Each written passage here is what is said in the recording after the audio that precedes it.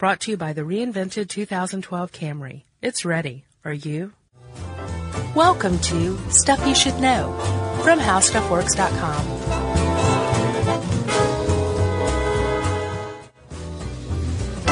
Hey, and welcome to the podcast. I'm Josh Clark. There's Charles W. Chuck Bryant.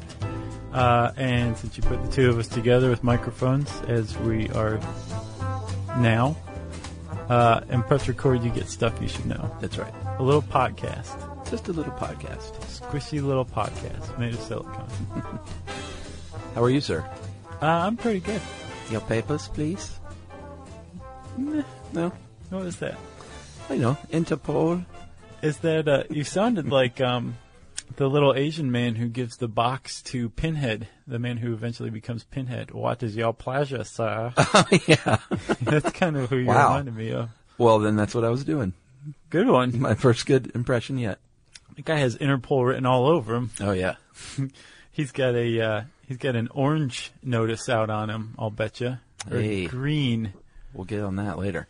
Chuck. Yes. I'm pretty much 100% sure you had nothing to do with this, so you may not have heard about it. Okay. Back in 2011, about this time, March 2011, Interpol, the International Police Organization, cracked a child pedophile ring. Nice. The biggest one ever. Really? Centered on a website, I guess appropriately enough, called boylover.net. Wow. Run out of Amsterdam. Boylover.net is just a straight-up legitimate gay porn site. But there was a forum there with like 70,000 members with that, like, said, well, hey, you're into this kind of thing too, huh? I got a video that you're going to love, and I also have a little boy that I'm going to mail to you. So this wasn't affiliated with the website? No, they're just using one of the forums as a meeting place for pedophiles. But Interpol busted these guys up, rescued 230 kids. Wow. Arrested 184 suspects just in the first sweep. They sent Liam Neeson in? Pretty much, yeah. In 30 countries. Wow. Yeah. Good for them. It is good for them. It's just one of the many victories and triumphs over pederasty that Interpol can boast. That's right. And not just pederasty, like all sorts of huge international crimes. Anytime there's a crime syndicate or a ring, you need to watch out because Interpol's watching you. Interpol is right behind you. What is your pleasure, sir? And this was actually fan-generated. This came off Facebook like 3 days ago. Oh, really? I wish I would have got the guy's name. Some kid was like, hey, can you do one at Interpol? And I went, yeah, sure. Are you sure he wasn't talking about the band? He might have been. Are they still around? Yeah, they're still around. Yeah. They are.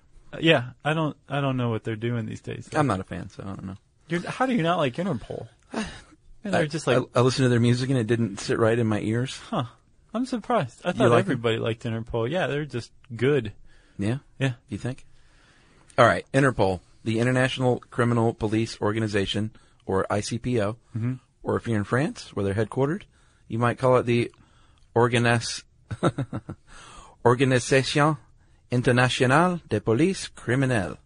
Very nice. Which is pretty much the same thing. And different word order. I didn't know this, but criminal is feminine. Oh, yeah? Yeah, I didn't realize that. They like the ladies? I guess.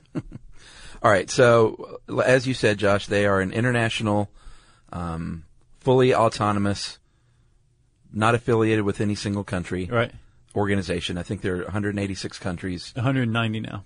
Oh, really? Uh-huh. And they all contribute to the budget, to the kitty. Based on their size and their GDP and some other factors. Like crime? It's very fair. Yeah. But it's very important, like you said, that they're not beholden to any one country, and that they remain neutral. And they don't engage in any investigations into political stuff. Yeah. Things contributing or being centered on race or religion. That's right. Man, my brain is not working today. That's all right. My brain is. So what they do, Josh, you just said what they don't do. What they do, terrorism, sexual abuse. They do terrorism like nobody else. Sexual abuse, especially with children, which is what you just talked about. Yep. Organized crime, international fugitives, computer crime, stolen art, money laundering, human trafficking, Yep. illegal drugs, smuggling, environmental crime, anything that crosses international borders. Yes. Almost. You're going to find Interpol helping out with. But, and you said the magic phrase, helping out. Like, Interpol they don't run around like arresting guys. Like, freeze, bad guys, it is Interpol. And they don't have Interpol jail, as Ed Grabanowski points out. Yeah. But what they do is they serve as this international meeting point for already established national agencies, right? Yeah. So let's do a little scenario. All right. I'm FBI agent Todd Ridgway of the Des Moines, Iowa field office. Okay. And you're Agent Vinny Testaverde of the Polizia di Stato in Italy. And I believe a terrorist is hiding out near your field office in Genoa. So I'm calling you up. I'm like, hi, ring. This is Todd Ridgway. I'm with the FBI in Des Moines. Hey, Todd. This is Vinny Testaverde. Right. So, end scene. What Chuck just demonstrated was how it doesn't work because Vinny Testaverde doesn't speak a lick of English and Todd Ridgway doesn't speak any Italian. Yeah. Right? And not only that, he shouldn't have been calling Vinny Testaverde. He should have been calling Giuseppe De Biccono, who's with the local police. Yeah. Because that's what the Italian police bureaucracy protocol calls for. But Todd Ridgway didn't know this. He has no idea. No. So what does he do? He calls Interpol. That's right. And they step up and they're like, who you need to get in touch with? You need to get in touch with Vinny Testaverde's cousin who works for the state police over there, the Polizia. Right. But in Italy, because they're who's handling this case. Here's their number. In fact, let me go ahead and patch you through. But not only that, I'm going to patch an you through, interpreter. and I'm going to translate for you. Sure. So the Interpol has what are called National Central Bureaus, National Country Bureaus. No, National Central Bureaus, NCBs. And that's like an FBI field office, but they have them in different countries around the world, and they serve as liaisons for the local or state or national police with their counterparts in other countries. That's the big one. Yeah. It gets, it's complicated enough within these United States with jurisdictions and protocol, but when you open it up to the world, boy, it gets all kinds of crazy. So luckily, Interpol is there. They prevent any peeing contests. Yeah, well, they probably try to, but I'm sure they exist. Sure. Yeah. Their big deal is their databases, because the FBI and the CIA, while they might all have in whatever your country's databases are, crime databases, they probably just extend to that country unless it's like some sort of database on terrorism. Right. Interpol's databases are way extensive. They circle the globe, and they can track criminals pretty much anywhere and everywhere. Fingerprints, mugshots, wanted people, DNA, you name it. They have a database just of lost and stolen travel documents. Yeah. That's got more than 12 million files to it. Yeah, I think I saw somewhere today too that they said most people don't try and recover those, which I thought was interesting. Yeah. Well, I imagine if you lose your passport, you're probably traveling abroad, and you're not getting that back. Well, you never know. Unless you go call up Interpol. Yeah. Yeah. They could have your stuff. Because who knows? That could have been stolen to be used in some trafficking syndicate. It's true. And your name could be drug all through the mud on boylover.net. That's right. The database the databases that they maintain are their own, but they're open, and they're accessed through this communications network called I-24/7. That's kind of cool sounding. Because Interpol is they're open 24/7, 365, even on Christmas. They're fully operational. Really? They don't close down like all the police do here on Christmas? No, because think about it, man. Well, yes, I get your joke, but I mean, think about the skeleton crews that go down. I think Interpol is open all the time because they cross all time zones. Sure. At all times. Yeah. So they kind of have to be ready to go all the time because, while one guy's sleeping, the criminals in one country are sleeping. They're wide awake and carrying out bad activities in another. That's true. What else can they do, Josh? Oh, they serve that I-24/7 is also a place where you can access another country's databases. Right. So those nationally bound databases become international through this I-24/7 portal. And Interpol oversees all of that. Yeah. So they know what's going on. Yeah. They also, let's say there's an international disaster of some sort, like a terrorist attack, assassination. They can send an incident response team. Yeah. Generally coordinated through the UN if there's some sort of actually a natural disaster, like the tsunami efforts.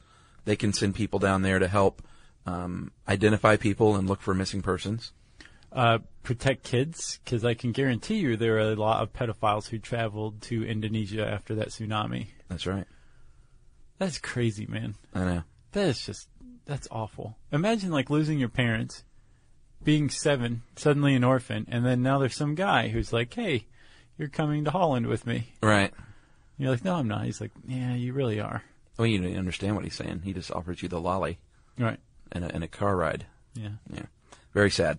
But thanks to Interpol, things like that are being thwarted. Right. And I saw there's 2 types of incident response teams. They have the criminal type and the disaster type. Yeah.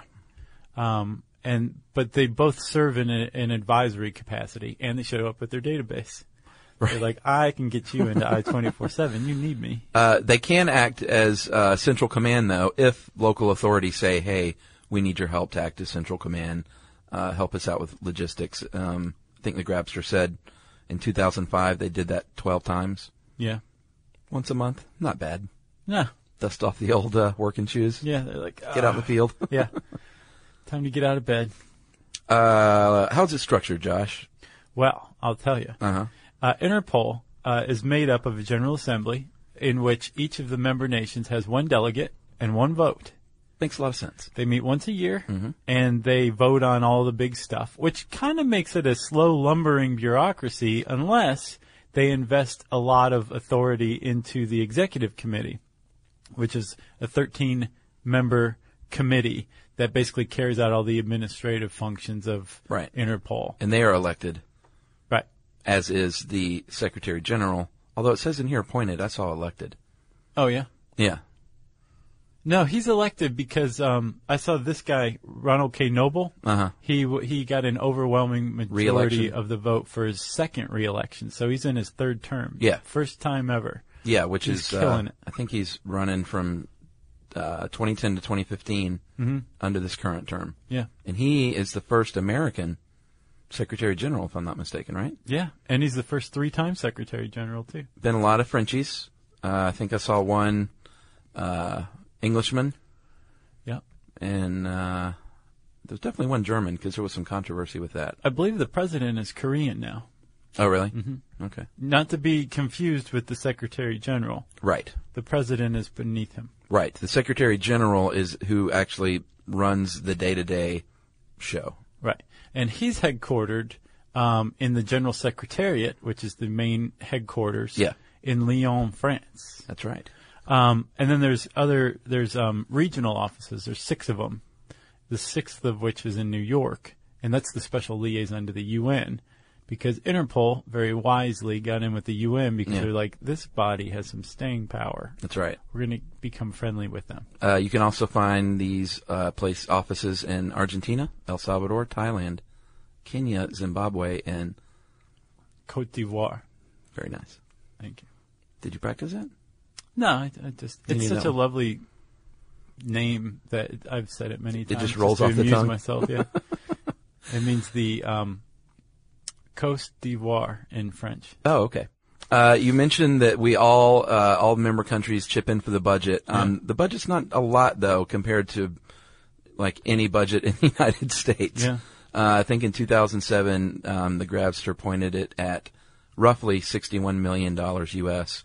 or 44 million euros, which I wonder what that's equal to now. $2007 to $2011. Yeah, true. But I bet it's a big change. I should have looked up the current budget, actually. Yes, you should. I failed to. It's okay, Chuck. Let's talk about the notices. So this is their other big thing. They don't just sit around and wait to be asked for help. They also disseminate information. And they do it through color-coded notices. They've got, let's see, what is that? 7? 9? 8? I think 7. Okay, so they have 8 now, because they added another one after this. After this, even? Yes. Oh, wow.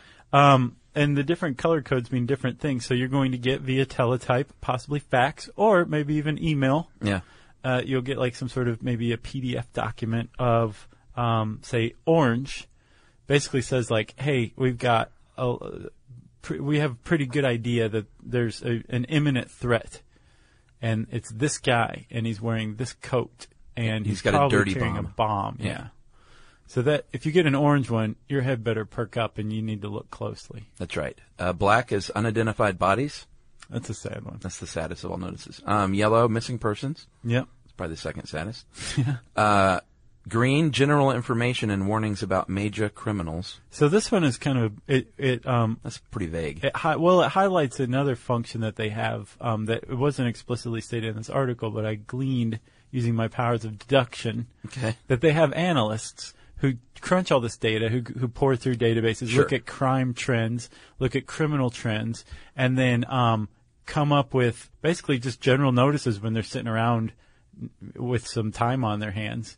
They issue green notices that say like, hey, here's another angle to a case that you might not have thought of. Or, interesting. Have you met this guy? Here's all the bad stuff he's done. He may be in your neighborhood. Right. That kind of thing. And the local authorities say, yeah, Interpol, we know you got some time on your hands. Right, exactly. Very nice. Thank you. The blue notice, Josh, is individuals of interest related to a crime, including possible witnesses or suspects. Or persons of interest is a good umbrella term for those kinds of people. For a crime that's already been committed. People who ran with the wrong crowd, were at the wrong place in the wrong time, and didn't stick around. Yeah. On an international level. That's right. Red, recently Mr. Julian Assange was issued the red notice, which means you are wanted, and it's sort of like a worldwide APB. You got to keep that.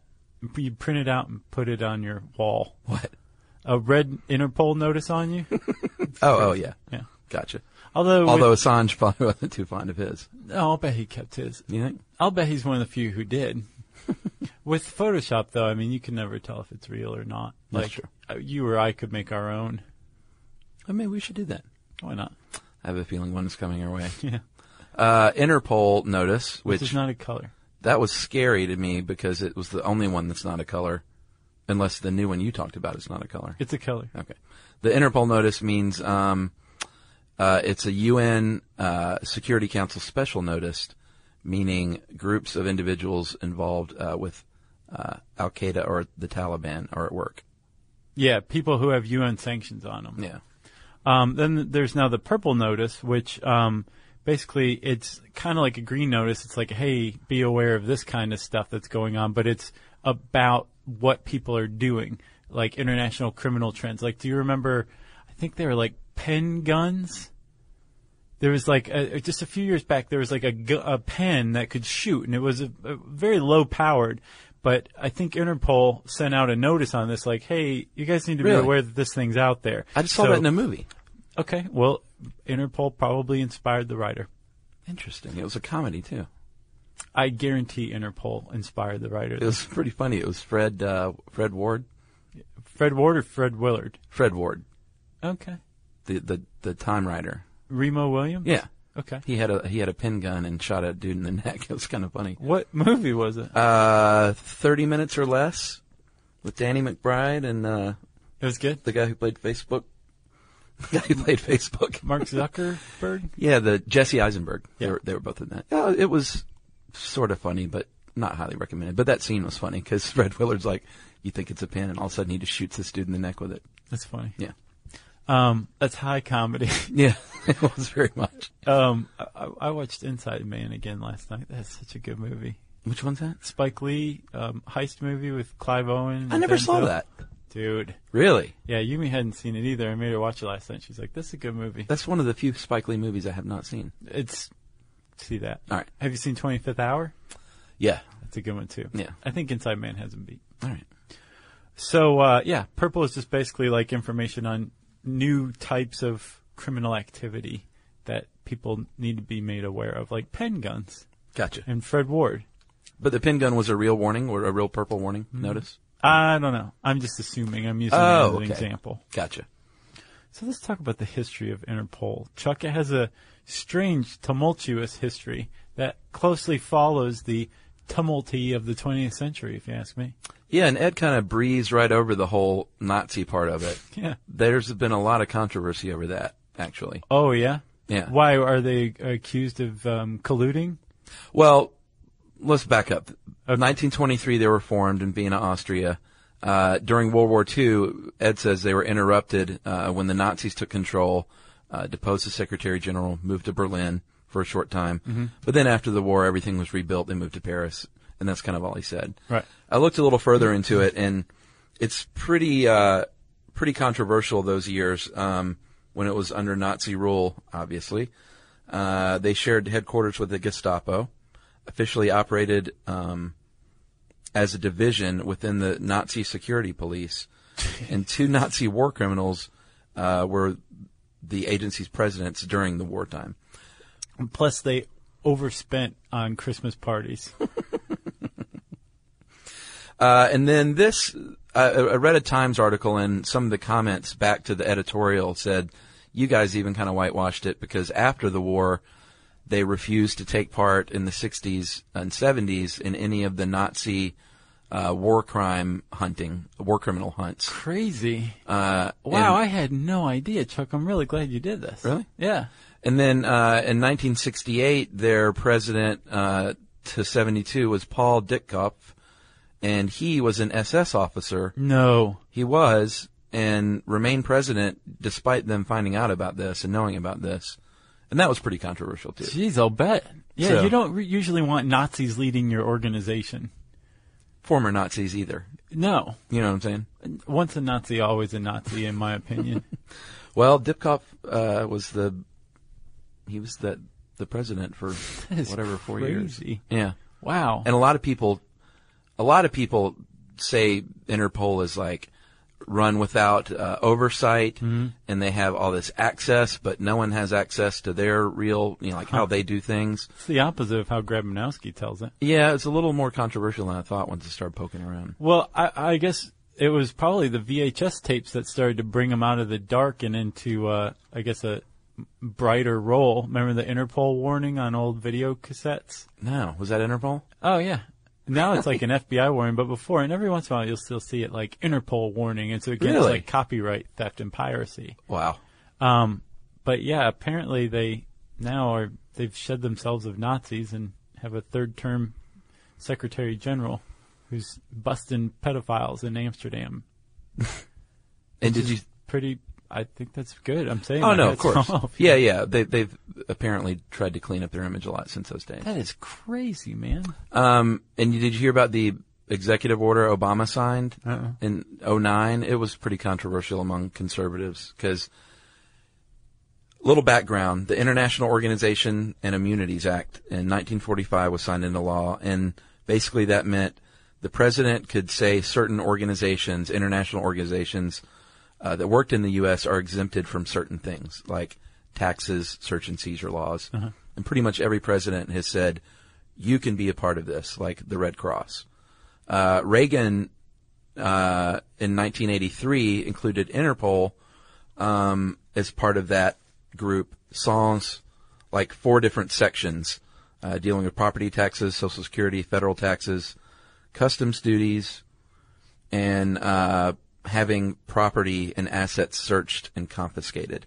Then in 2009, Obama said those 4 things now you're immune from as well.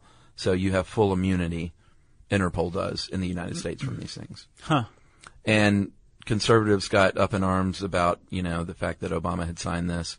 They tend to get up in arms about anything he signs. Like his dinner check. Sure. But then people rallied back and said, well, I thought you wanted someone tough on crime, and he's basically saying Interpol has more rights to do their thing in the United States. So which way do you want it? Right. Or do you just want to complain about everything that he does? And the Obama administration said that, this really didn't give them any more free reign than Reagan had already given them in 1983. Yeah. It just sort of finished up what he started. So Who knows? Regardless of which side you sit on the political aisle. Obama is the new Reagan. The end. You got any more? So some successes. You talked about the tsunami in 2004. Sure, that was one.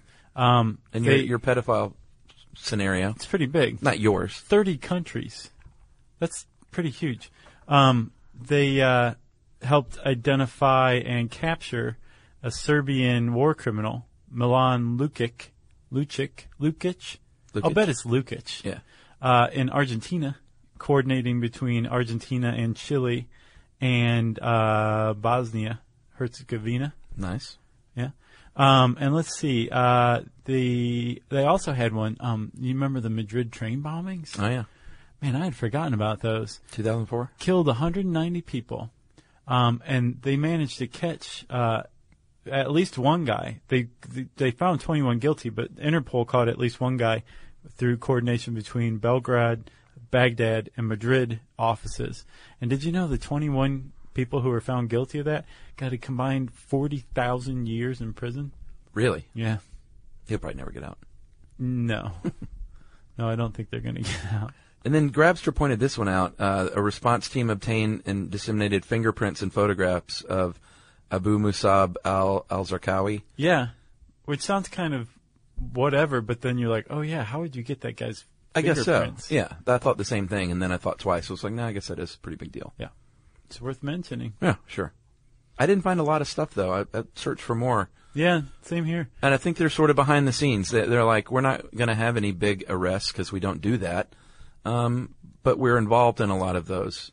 Yeah, on the back end. On their website, which is a pretty cool user-friendly website. Agreed. It's like, here's a lot of information that's very vague. Yeah.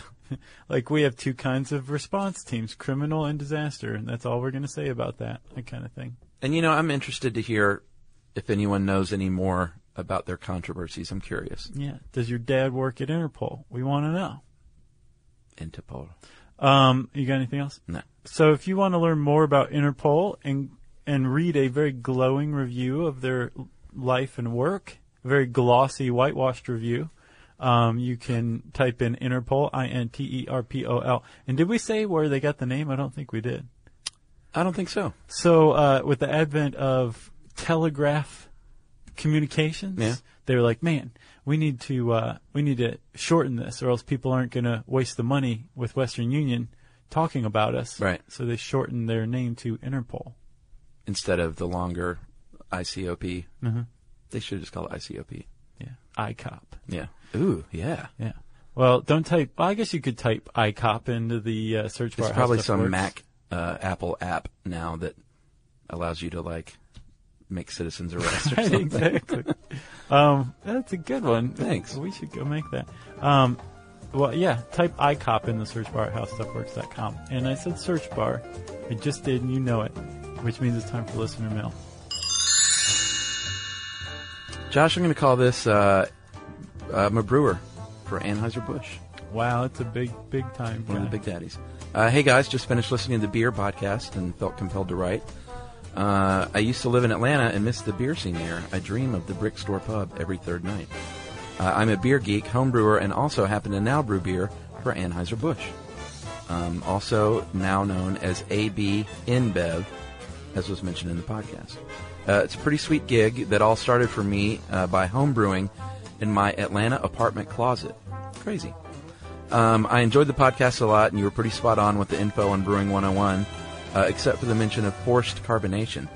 I have worked, because I think we said that the big breweries force carbonate everything. Yeah. Not so.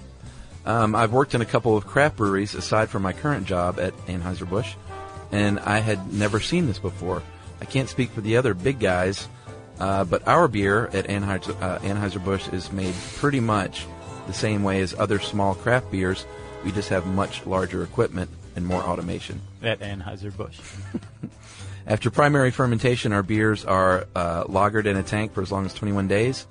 In the case of the famous Budweiser. I've heard of that. 21 days. During the aging process, the beer is still fermenting slightly and builds up CO2 in the tank. This is how our beer is carbonated, all natural, similar to the priming homebrew in bottles. And that's it. He says, have a 420 on me, and I'll pick up the tab next time I'm in Atlanta. No, you send us the money first, and then we'll go have a 420 on you. That's what I say, David. Thanks, David. We appreciate in advance the money you'll send us for our 420s. Yes, and also I wanted to point out when we were talking about our favorite beers, I was sort of snobby with all my IPAs and all that stuff. I do love all that, but the triumvirate for me has been my staple since college, which is Budweiser, Miller High Life, and Pabst. I like all those. I'm fine with those. Yeah, and I don't drink those as much anymore because I love the taste of like a delicious IPA. But Sure. I certainly don't turn my nose up at a Budweiser. Okay, well then you're definitely not a beer snob. No, not at all. You like the drinking poo. You remember those kids in college? Did you know anybody in college who could like recite what it said on the neck label of the Budweiser bottle, like what it says? No. The writing. I didn't know anyone It's did like, that. this is Budweiser, the finest beer ever produced, blah, blah, blah. I used to go to school with kids who could recite that, like, by heart, and I always thought it was kind of sad. Yeah, I didn't even know. I've never even read the bottle. Yeah. It's easier if you have, like, a beach towel, because the lettering's way bigger, and you can see it more easily. Oh, and I also got called out by a fan for being a hipster for drinking Pabst, and I was like, dude, Yeah, I've been drinking PBR since, I know. like, 1993, and it amused me when it became a hipster beer. I was like, really? It blows my mind how much we share ourselves and how much we have in the 400 and plus episodes. And there's so many people out there who do not know us at all. Yeah. So, I guess if you want to offer us money for beer, that's cool. Or you can just send us beer. We're not done with that call out yet. I'm not ashamed. Or money. Sure. You can tweet to us to get in touch with us at SYSK Podcast, Facebook.com/Stuff You Should Know, or an email address is as follows, stuffpodcast@discovery.com.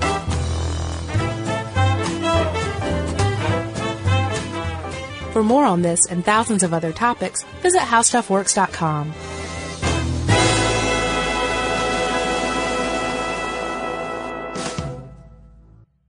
Brought to you by the reinvented 2012 Camry. It's ready. Are you?